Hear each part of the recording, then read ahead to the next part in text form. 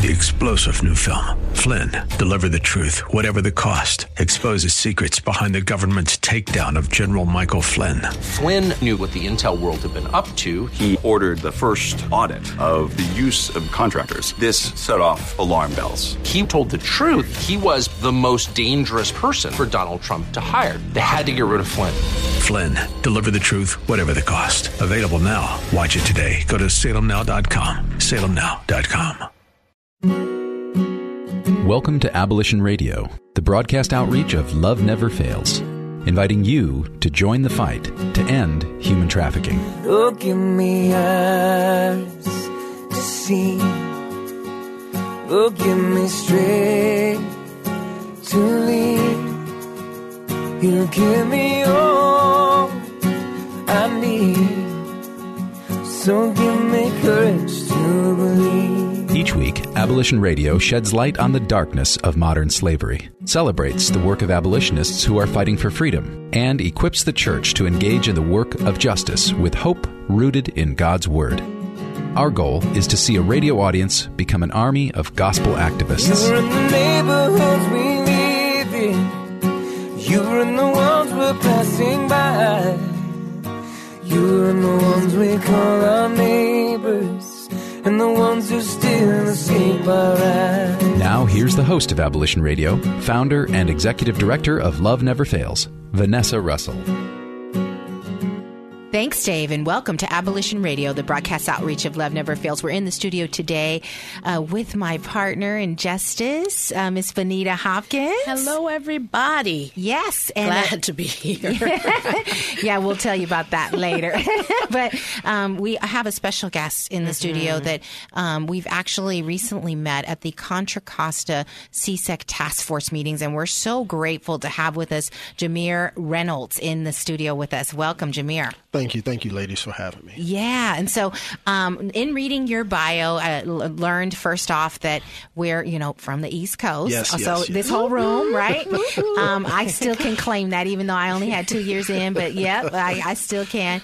So you're originally from Trenton, New Jersey, and you were raised there by your grandmother. Yes. And so we're going to talk a little bit about that during the show, about how it is, how it feels to be a young man that's being raised by a grandmother. And because there's a whole generation of young men that have been raised by their strong and loving grandmothers, and here you are, I must say, very dapper today. Very dapper, but always dapper. Yes. May I say? Okay, so this isn't the exception. It got a flower on his lapel. Now that might be the exception. I mean, normally it's a brooch. I try to change it up. It's looking good. It's all good. right. Yes. And so just bringing some of that in.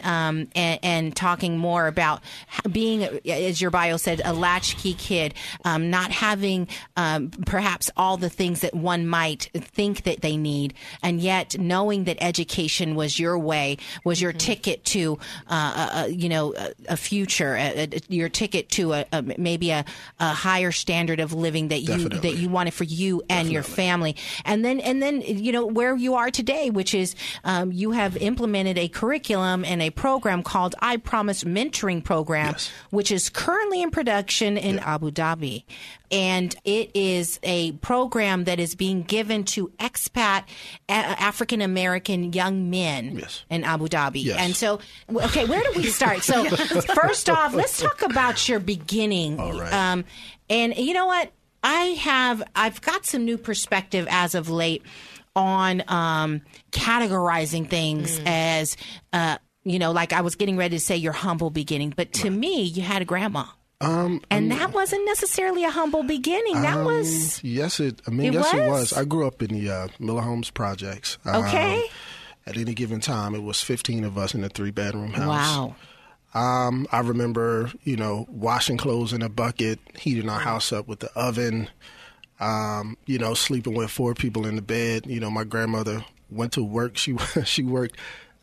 she went to work at 3 and got home every day at exactly 1 o'clock. If she was 1 o'clock in the morning, if she was late 1:01, we're panicking. And so just pretty much, growing up in government housing, I really didn't knew that I didn't have a lot until I really started watching TV. And then that's when my perspective on life opened up. I ran track from the age of 7 all the way to 18. I've been nationally ranked. Been on ESPN, NBC. What's your race? Everything from the 2 mile to the 100. Okay, a sprinter. But I made All-American in the 800. Oh, okay. So a middleman. Right. So, but when I would go to these track meets, of course, you're going to a different place. And I remember one particular time I went to a track meet at Occidental College in Pasadena, California. And I was out there, and it was beautiful. From New Jersey. From Trenton, New Jersey.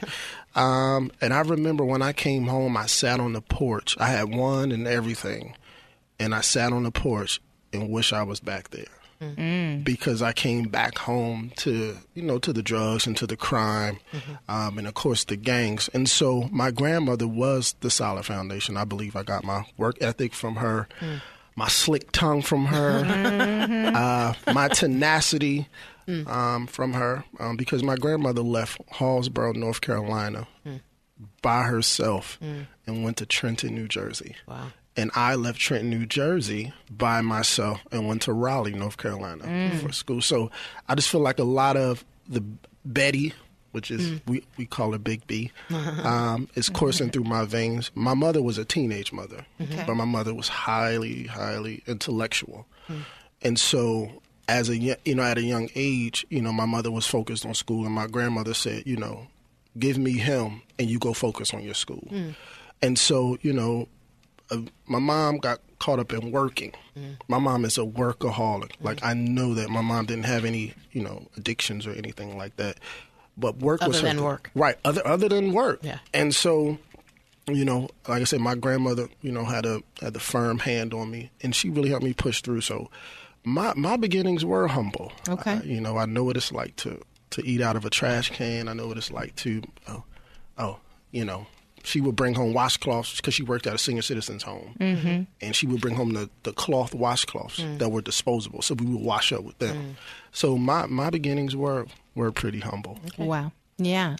Well, and where I was going with that is that I'm starting to realize that there's this interesting place that you can get to where you believe that having certain things means that you have certain things. Correct. And it sounds like your grandmother, Big B, was pretty awesome and phenomenal woman. And I'm just beginning to, lately I've just been realizing how valuable someone like Big B being in our life is. Much, much more valuable than a big house and a big yard and a fancy car and, all of that. And so if we all just had a Big B in our life, how much better would we be, And Big B makes it better, right? Oh, she's still around. I talk to her every day. Oh, my grandmother just turned 81. What? And when I call her in front of my friends. I say, "What's up, shorty?" They're like, "Who are you talking to?" I'm like, "Man, I'm talking to my grandmother." So, yeah. Have you seen that commercial where the lady comes down and catches her husband on the phone in the middle of the night talking to the cable provider? Who are you talking to? Talking to Jarvis. That's it. Yeah, you sound hideous, right? She said, "What are you wearing, khakis?" Yeah, exactly. So you're on the phone. "What's up, shorty?" Yeah. Who are you talking to? "I'm talking to my grandma." "Yeah, right. You're talking to grandma." Yeah, okay. Right. But that's all right. And so you're connected to her. She's raised you up, and then you moved on to Raleigh, North Carolina, where you got your education. Yes. Did you continue with track at that time? I'm gonna be so honest. I took my gift in vain. Okay. I was the kid that I didn't have to practice. Okay. I would literally just show up and run. I remember one time the newspaper, they labeled me the Phantom because I would just show up to where I wanted to be. When coming out of high school, I was like the #1 half miler in the country. Wow. But I was like, you know what? I done did everything. I done won everything. So what? And I went to the U.S. Army. I went to Fort Jackson, South Carolina, and a person there asked me. He said, "Are you Jameer Reynolds from Trenton Central?" Wow. And he was from California, and he said, "My father always talks about you." Wow. And so See that? So that made me, wake up. I was like, I can't be here. And I talked to my drill sergeant, and he was like, "Reynolds, I don't want you to go." I said, "But Drill Sergeant Riley, I don't want to be here." And he was like, "Well, I'm going to give you 3 chances, and you tell me no." And he was like, I told him no. He told me to do push-ups. And I left the day after I got back to Trenton. I got back on a train by myself with a suitcase and went to Shaw University. Wow. All right, Shaw. Okay. Yeah. So, wow. Okay. So this is very interesting. I feel like we're on a little trip right now. You too? Okay. So go ahead and we're going to take a little pause. We're going to come back on the next step of the of the journey. We're going to come right back in just a second. And thank you for listening to Abolition Radio. We'll be back with more Abolition Radio right after these messages.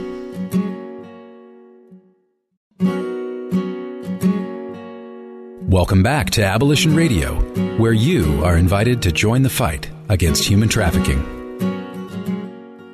And welcome back to Abolition Radio, the broadcast outreach of Love Never Fails. We're in the studio today with the Phantom, Jameer Reynolds. I hear him calling. Yeah. And he just ran out in the hallway, and he's on his way back. He's coming. He's coming. Oh, there he is. Woo! Beep, beep. Sorry. I've got all kinds of silliness going on today. All right. So one of the things we were talking about during the break is that it was really hard on you, and I see that you put it to use, but it was really hard on you when your aunt passed away of AIDS. This was at the time that you had moved to Raleigh, North Carolina during that time? Okay. So I haven't actually experienced one of my family members pass of AIDS, but I have several family members that are currently infected with AIDS and impacted by it. And it's what do you do? Like, how did you cope with that? It was really difficult because when my grandmother would go to work and my mom would be at work, my Aunt Ronnie was the mom, and she was also the oldest child. And so for me, I was just seeing her deteriorate every time I come home, and I would see her getting smaller and smaller. And we all remember my aunt as being a bartender, worked in a bar. She was lively, just happy. And then one day I came home, she was in a wheelchair. Wow.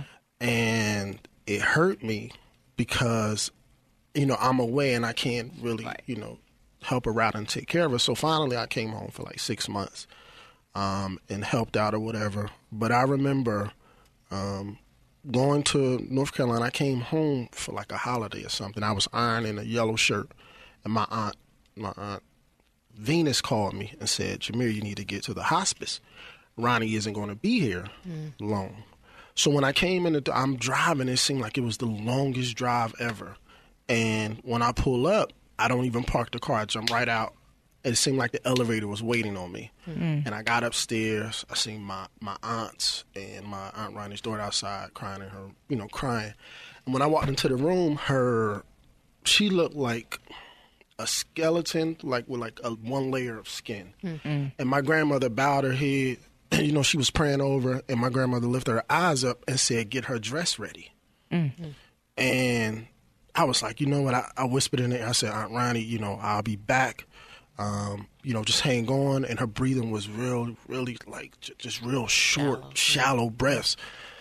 And then I was back at my father's house, and that's when I got the call that she passed away. And it's still hard for me, but that when she passed away, it put like a big hole in our family. Yeah. The funny thing is, like I was telling Benita, 4 years later, my twins were born on the last day I seen my aunt alive. Wow. And I was like, this is her gift. And, to me, to provide me with some comfort. I still feel her. You know, I do believe she saves me from myself a lot of times, amongst other things. But, you know, it was pretty hard for us. Yeah. And what a gift to have two. And are your twins girls or boys? Oh, nah, boy and a girl, man. Oh, one of each? That's cool. Wow, that's cool. I think my son is going to be a pastor, though. That's nothing okay. Nah, because He like, oh, man. Nah, not that. It's I got to deal with a pastor, too. It's kind of a trip. Nah, it's like, but it's like when we out, he calls me father. But I didn't tell him to do that. I was like, dude, just call me Pop. He was like, no. Your father. But You now, got I want you to wear a necklace right now so bad. Like, I need to get you a little white collar. right? But now, you know, he calls me dad or whatever. But yeah, like I said, I do believe that they were the gifts from my aunt. And what's your aunt's name again? Her name is Velma Martin. Velma, but we called her Ronnie. Okay, Ronnie was the one you were referring to. Okay. Yeah. And so Ronnie who inspired you to form the African American what was it? Advocates for AIDS. Advocates for AIDS in Northern California. Actually, I wrote a screenplay. Okay. And another connection. then it didn't get picked up, but then I used the money out of my own pocket to put on her life story. Got you. And so I was performing the play in Wake Forest, North Carolina, and it got picked up by the National Catholic Action Network, NCAN. And I began performing all around North Carolina, and then they flew me and my cast to Chicago, and we performed at Loyola University. Wow. And so, but the story was really based on her life. You know, I talked to everyone. I got everyone's permission to do it. But so while I was performing a play, the founder, Corrine, came to the play and was like, man, like, this is really good. Like, and she told me who she represented, and she said, would you like to be a board member of our organization? It was like, you know, because you have the passion. So wow. So that's how the African Advocate of AIDS connection came about. That's how the connection happened. And what's the name of the play? It was called Hidden Consequences. Okay. Wow.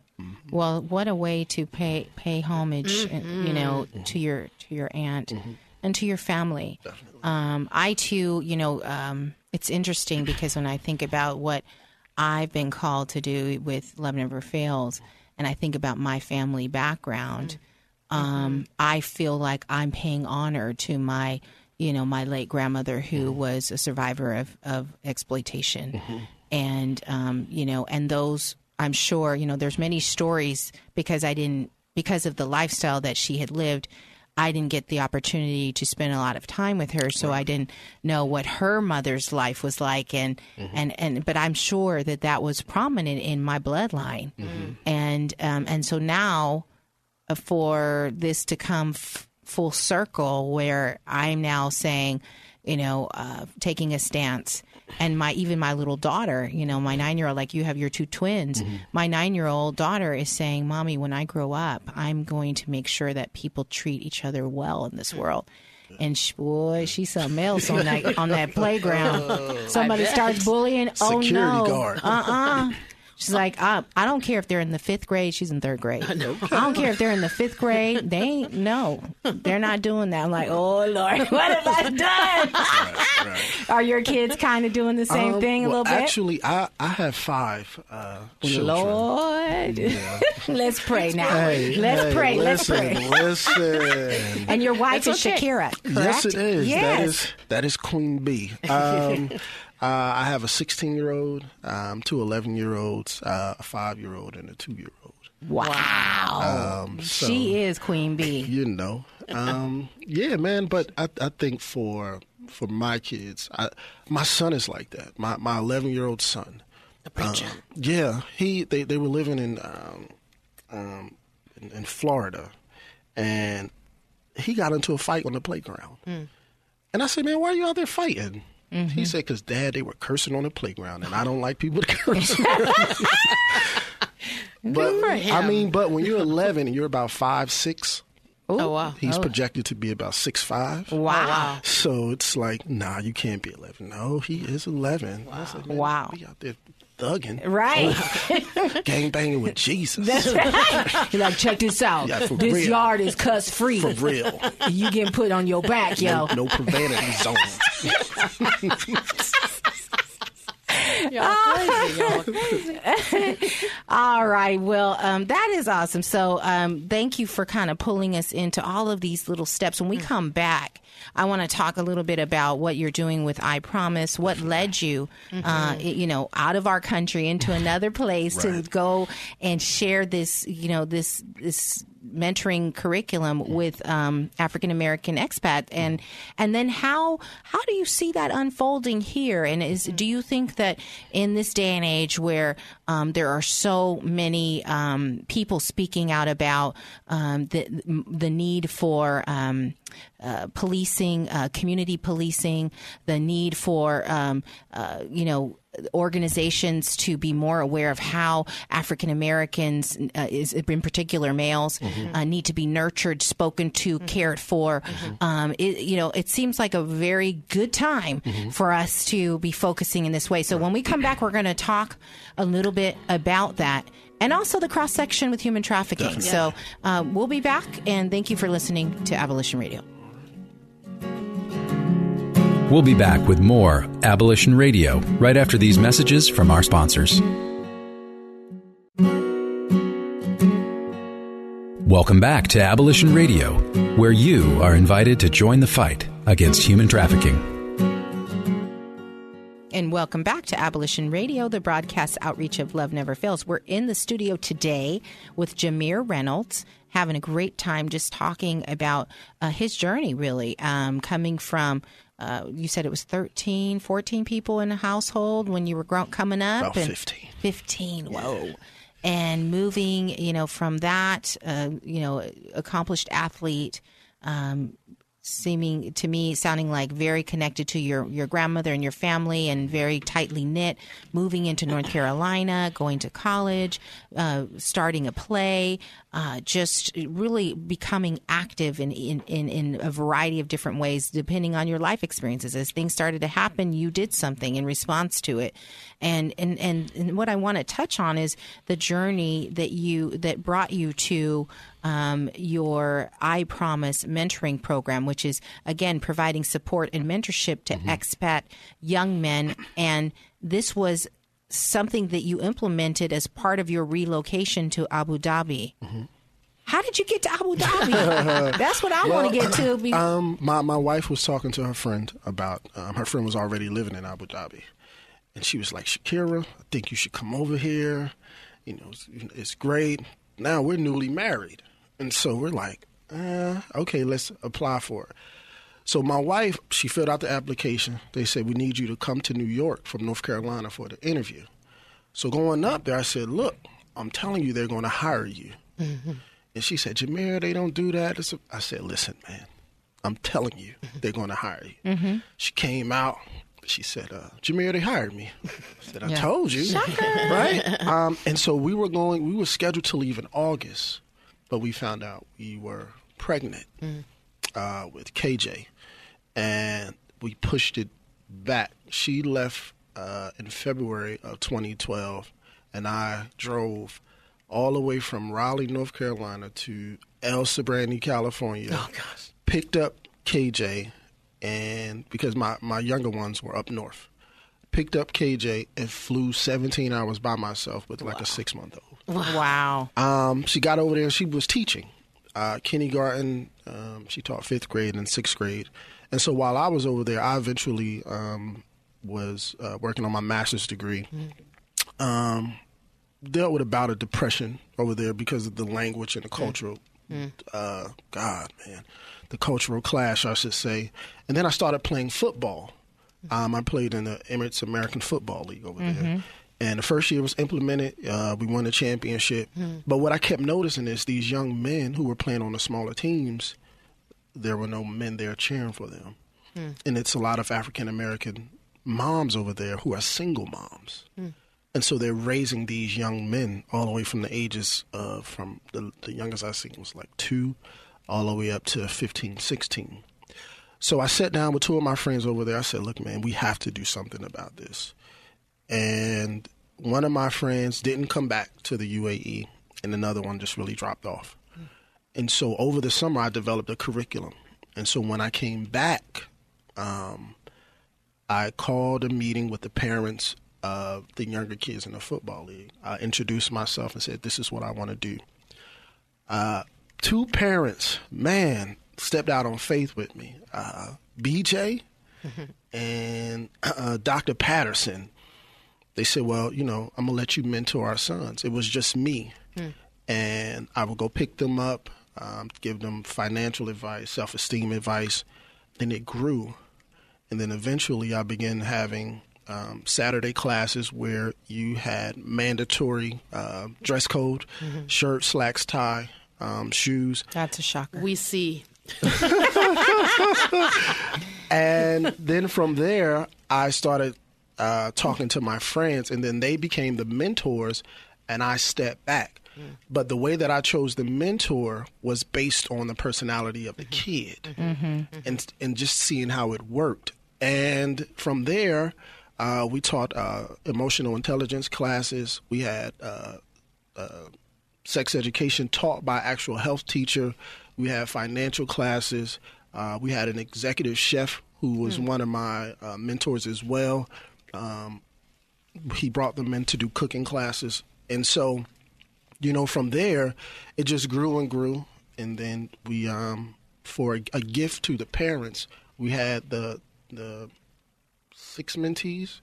We had them tailor-made suits made from scratch. All of the mentors. I love that me, part. the executive director, chipped in. And then we had our first annual I Promise dinner at Marco Pierre White, which is like a 4- or 5-star restaurant. But it was sponsored by the Masons in Dubai because of the work I was doing. And I didn't ask anyone for anything. And that's how, the blessings, started flowing. I just put my head down and start working. And so it's still going. Like I said, I just sent over a piece of curriculum to the new executive director. I want to say thank you to my frat brother, Mr. Julian Ivey, who is the new executive director of the program. Hey, Julian. And so, yeah. Okay, so I'm just trying to clarify here. BJ and Dr. Patterson were the parents of the children. The first two. The parents of some of the beginning children. Got you. And so they kind of come alongside you to launch this program. Yes. And they and so you guys taught emotional intelligence, financial literacy, food, culinary, sex ed were the kind of the different workshops that you were creative writing. Okay. I taught 12-year-olds how to understand a credit score. Good. Just really dealing with the foundation. It was really focused on matriculating back into the U.S. society because they have been out for so long. So it's getting them ready. Got you. Okay. And so, and all of these families were African American. Yes. Okay. And their fathers or mothers were either teaching in that area or they were, you said they were single moms. Were they all teachers? Moms. All of them were teachers. Gotcha. Yes. Okay. Now it's making sense to me because I was trying to figure out if they were in the military or what they were doing. So, yeah. So, gotcha. And so, wow, you saw a need. Yeah. You saw a need. And so tell me, what's the promise? Well, we promised to hold them accountable. We promised to seek the truth. We promised to put our best foot forward through anything. And I think that the reason why I call it I Promise is because I made a conscious decision to give back. So I'm going to keep my promise to you. Nice. That's really good. And that's why I called it I Promise. Got you. So it's really coming from the mentor Definitely. to the mentee. Yes. I love that. I love how you said, too, that you match mentee to mentor based on, it sounds very much like our Mentors for Positive Change. Yes. We try to match the mentee with, a good match for the mentor. Yeah. It makes that whole mentor-mentee relationship a whole lot easier. A whole lot easier. Yeah. Well, one of the things that's was an aha for us with Mentors for Positive Change is we try to do mentoring of girls and mentoring of boys, and we found it needs to be, the model needs to be very different. And so Definitely. It sounds like you already, you knew that because you're a guy. Duh. Right. But I had to take like 3 years to figure that out. Right. My husband tells me that kind of stuff all the time. He's like, I love the way you're telling me how to be a guy right now. Yeah, it's a little different. But I was like, why don't guys just sit down and talk to each other like girls do? It's like, no, we don't roll like that. Yeah. We get together, we do an activity together, we talk together, we do group dynamics. Like communicating effectively, that's a skill that most young men, especially African American males, are not taught. Right. And so, I really was conscious of making the decision to help them develop that skill. Yeah, that's wonderful. So when we come back, I'd love to dig a little bit more into maybe a story or two of, something that really, like for me, there are some, I love working with all of our survivors, but there are a couple of people that have kept me going, let's just say, when I think about what happened in their life. And so when we come back, I'd love to hear a few stories and then talk about maybe some future things that might be coming down the pike. So, All right. We'll be right back. And thank you for listening to Abolition Radio. We'll be back with more Abolition Radio right after these messages.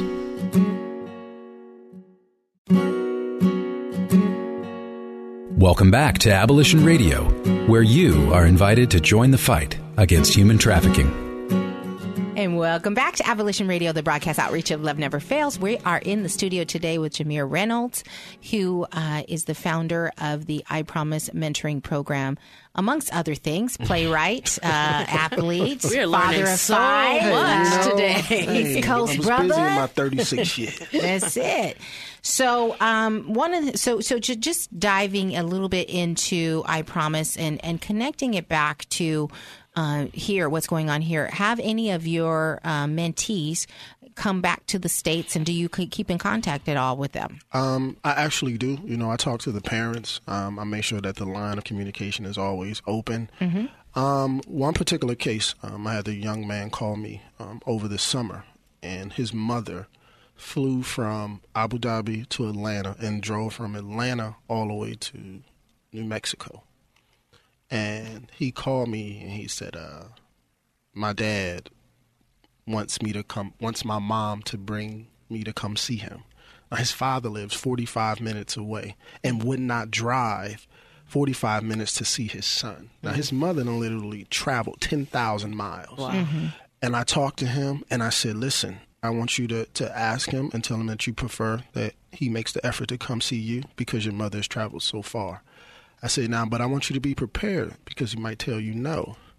I said, if he tells you no, I want you to be mad, yell, be respectful, but then I want you to go back to being the wonderful person that you are. And he called me 2 days later. He said, Jamere, my dad told me no. And I said, now aren't you glad you prepared for that? We had this talk. He said, yes, sir. He said, I feel a lot better now. Awesome. And that's the kind of relationship that I strive for. Wow. With any interaction I have with the youth. Wow. I just love that because it's not sugar-coated. No. It's real. Yeah. And I love that you gave him the space to go ahead and yell and say how you feel respectfully. Right. That's good. That is so good. And I think that just kind of bridging that into the culture of this day, where we find, we find young men, African-American men, yelling out, screaming out. Right. Last week, I had a guest on the show, Michelle Ryan, who's the co-founder of Stellium, and we were talking about hip-hop music and talking about, a lot of it is misogynistic, a lot of it is anti-female, is angry, is I'm going to shoot you up, I'm going to beat you, and, just be, and blah, blah, blah. But, what we kind of process together is like, yeah, you can get into a place where you're judging that and saying, oh, the youth of this day, they're just pathetic. They're low. They're this, they're that. They have no respect. But if we stop for a moment and say, check this out. We got a young man whose mama flew 10,000 miles to get one day, one touch from a dad who said no. And think about what that does to a person. I mean, I know for myself, having grown up without my father, the anger that grew for me not having access to my father when I needed, when a man was abusing me. And I wanted to have a man that I could go to and say, make it stop. But there was no one. That creates an anger. It creates a rage. I mean, I had, my parents were teenagers. And so my dad came from, and I remember him telling me this, that, you know, when he was growing up, his father wasn't there. And so he would shine shoes and things like that. And so when I did have interactions with my dad really didn't know how to be a father. And then he's young, so he's winging it. Right. And so I remember, and I love you, Pop, but you know this is the truth. I had a track meet, and I wanted him to pay for the prom. But he said, if you want to pay for the prom, you need to get a job. So I forfeited a state meet to work in the hospital kitchen, washing dishes to pay for my prom. I forfeited all types of scholarships and views and offers and everything. But I was angry at the time, but now that I'm older, my father didn't really know what he was doing. Right. So he backed away a lot. And so when he has a son who's asking him questions, he doesn't have the capacity to understand. He thinks that I'm trying to challenge his manhood or him being a father. And that kept us apart a lot. And another real story, just real quick, I remember the day I was graduating with my master's degree. Me and my father got into an argument. And I started crying. And I said, you know what, you never did nothing for me. I said, I did all this by myself. And that was the first time I seen my father cry. And my father said, you're right. Wow. And for us to make that step, for him to say that, you know, to have a son that, you know, he was around, but then he wasn't, but your son went on to, my dad has an 8th grade education to where you're watching your son graduate with a master's degree. Right. And I was like, man, you don't even got to come. He said, man, I don't care. I'm coming. Yeah. And from there, our relationship just took off. Right. Because we had that space. But again, he didn't know what he was doing. And see, that space that you got into where you said you yelled and you got angry. I did. But you felt better afterwards. I didn't curse because my dad could fight. So. Oh yeah, just because he had. I know that's right. So, you was smart. You got your masters. He got that butt whooping. He got a mean jab. I'm telling you. So, but you know, when we think about the place where our young people are, and I want to kind of pull in this topic of human trafficking because in particular, so some statistics, right? We know that the preponderance of those that are being arrested for exploiting predominantly African-American women and young ladies and children are African-American males between the ages of 18 and 24. Now, that's arrests. We know that there's some dynamics going on in our culture about, you know, really arresting an African-American male more than your average anybody, right? So there's that dynamic in play. But even so, we know that there's these behaviors that are widely accepted and promoted in the African-American community. And I think some of it is historical slavery. Some of it is, you know, abuse just permeating through our culture and our, you know, because of that slavery. But, you know, there's this, I think, a rage that's sitting in many of our young men, and they don't know how to be angry, you know, and yell and then feel better afterwards, that process. And they don't have a mentor such as yourself that's guiding them and supporting them through the process. Do you agree? Oh, no, definitely I agree. I just feel like they don't know how to yell and release without associating it with violence. Right. And oftentimes they think a release comes through a punch. But more than likely, I just had a young man who was upset, who sat in my office, and I closed the door. I said, it's okay to cry. And he cried. And I said, now, don't you feel better? He said, yes, sir. And that in particular for our males in general, but particularly African-American males, you know, we're always told, oh, you better not cry. You're a guy. Don't cry. And that is the biggest lie. I mean, my dad used to tell me, he was like, we're Vikings. We don't cry. Man, I guess I do. You know what? The other day, my husband cried, and I was so in love. Like, Yeah. I'm serious. Yes. Like, I was like, oh my gosh. Yes. Can I marry you again? Yes. One more time. But like, I think there's still that old school way of thinking, like, you won't be appealing to Right. your, Right. you know, your significant other. You won't, you know, your people will think you're a punk. You know, they'll. But and you know, my weak. husband It's a tells sign of me weakness. Yeah. all the time. You know, it's like, yeah, I show that weakness, and there's many people that are waiting around to exploit that, right? To pounce on it. Definitely. So you provided a safe place in your office. Yep. I mean, and that's what I do with a lot of young men I come into contact with. You know, like, you know, being a man doesn't mean having all power, and being a man means showing humility, being vulnerable. And I just think that needs to be reinforced. And I also think that the fathers of today need mentors as well, Yeah. because a lot of them are winging it. Yeah. And, you know, that's something good. I would like to do as well, like That mentor is other fathers. so That is good. One of my good friends, Pastor Hector, also known as Fuego, he's a rapper. Okay. That is his platform, is like teaching fathers to be fathers. And maybe it would be a good little connection, huh? Yep. Okay. Okay, so I got some things going on in my mind, but we're going to save that for part 2 of the show. But we actually are going to go to break. We're going to come back and talk about some events that are going on in the community. I do want to just encourage you, if you want to support Jameer with what he's doing with I Promise, or even, you know, talk to him about an I Promise chapter here in the Bay Area. You know, Don't steal my thunder. right? Do a post on our Facebook page. Go to Abolition Radio Facebook page and just say, I like what you had to say, and there you Say, go. I promise. I promise. There we go. And we'll hook you up. All right. go. All right. We'll be right back, and thank you for listening to Abolition Radio. We'll be back with more Abolition Radio right after these messages from our sponsors. Welcome back to Abolition Radio, where you are invited to join the fight against human trafficking. And welcome back to Abolition Radio, the broadcast outreach of Love Never Fails. We've had a wonderful time today. Thank you so much for being on the show, Jameer. Thank you. Is there a way that our listening audience can make direct contact with you? You can reach me. Well, you can go to our Facebook page, which is I Promise. If you want to be more specific, I Promise Abu Dhabi. My email address is Jameer Reynolds. That's JAHMEER Reynolds, REYNOLDS, all one word, at ymail.com. Awesome. So give them a shout out and go on our page and say I Promise, and we'll connect you up. So what else have we got going on, Benita?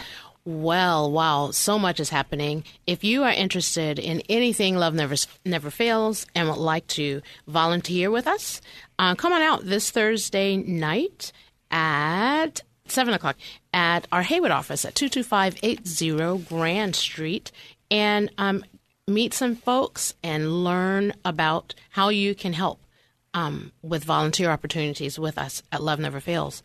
Also, if I could just mention really quickly, we are actually hiring we're hiring a full-time case manager in the Bay Area, a part-time house manager in the Bay Area, and a full-time case manager and house manager in Sacramento County. Okay. So if you guys are interested in that, please do get at me at Vanessa, VANESSA, at loveneverfailsus.com.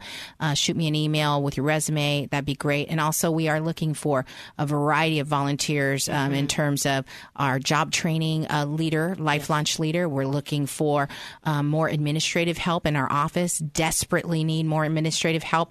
And we also need a leader for our education Protect program, specifically the Love Never Fails delivery of the Protect program. So if you're interested in that, go ahead and give me an email. Shoot, that's great.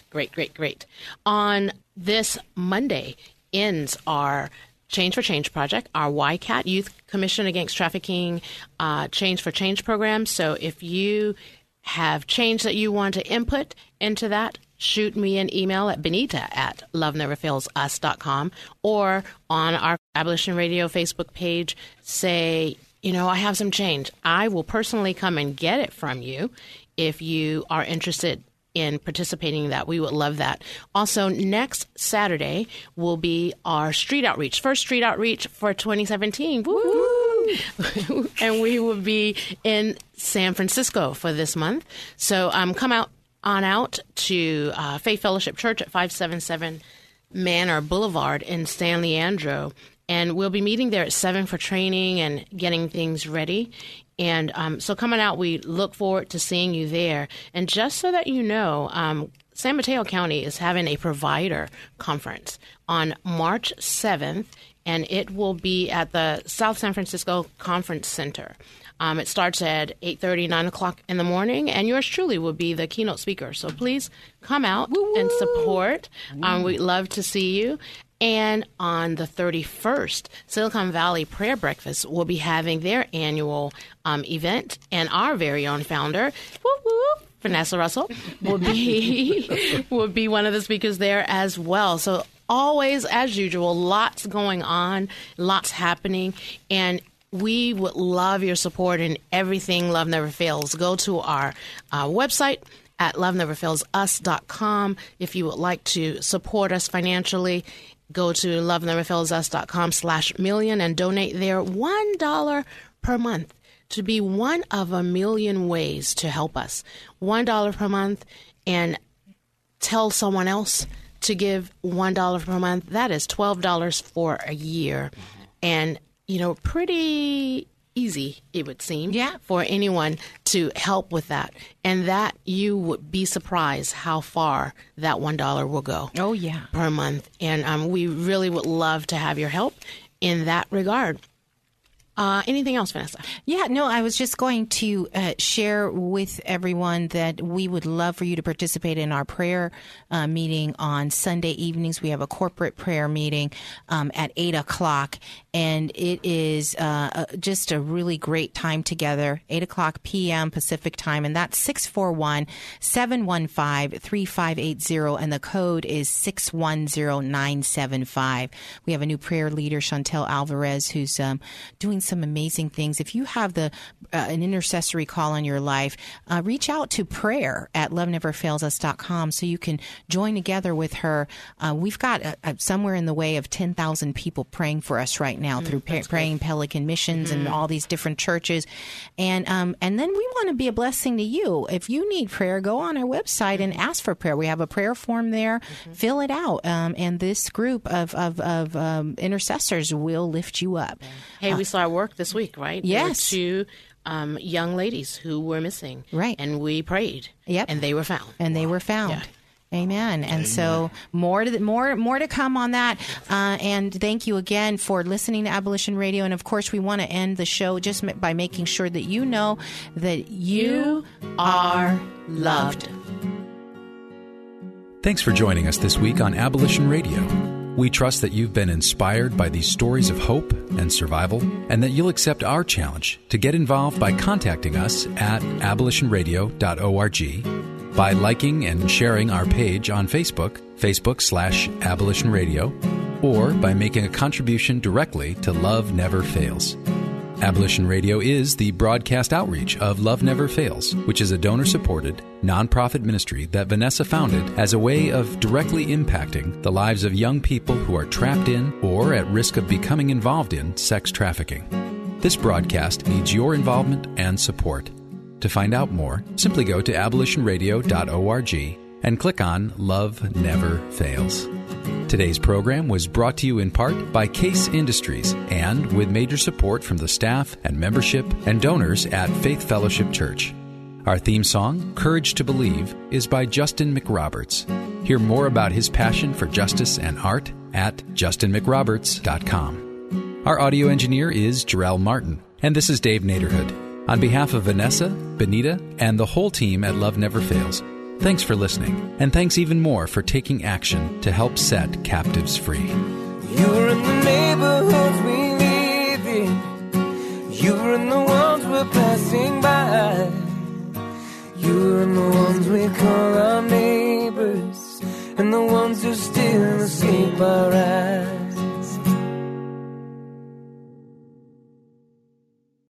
3 Three-star general Michael J. Flynn, head of the Pentagon Intelligence Agency, knew all the government's dirty secrets. He was one of the most respected generals in the military. Flynn knew what the intel world had been up to. He understood its funding. He ordered the first audit of the use of contractors. This set off alarm bells. The explosive new documentary, Flynn, Deliver the Truth, Whatever the Cost, uncovers the facts behind this scandal. Flynn told the truth. He was the most dangerous person for Donald Trump to hire. I find out the worst enemy that I'm going to face in my life is right here in America. They took my assessment and they wanted me to change it. And I was like, I'm not changing it. They had to get rid of Flynn. With in-depth interviews, archival footage, and never-before-seen personal records of the man behind the headlines. I just felt like I was drowning. Flynn, Deliver the Truth, Whatever the Cost. Available now. Watch it today. Go to salemnow.com. salemnow.com.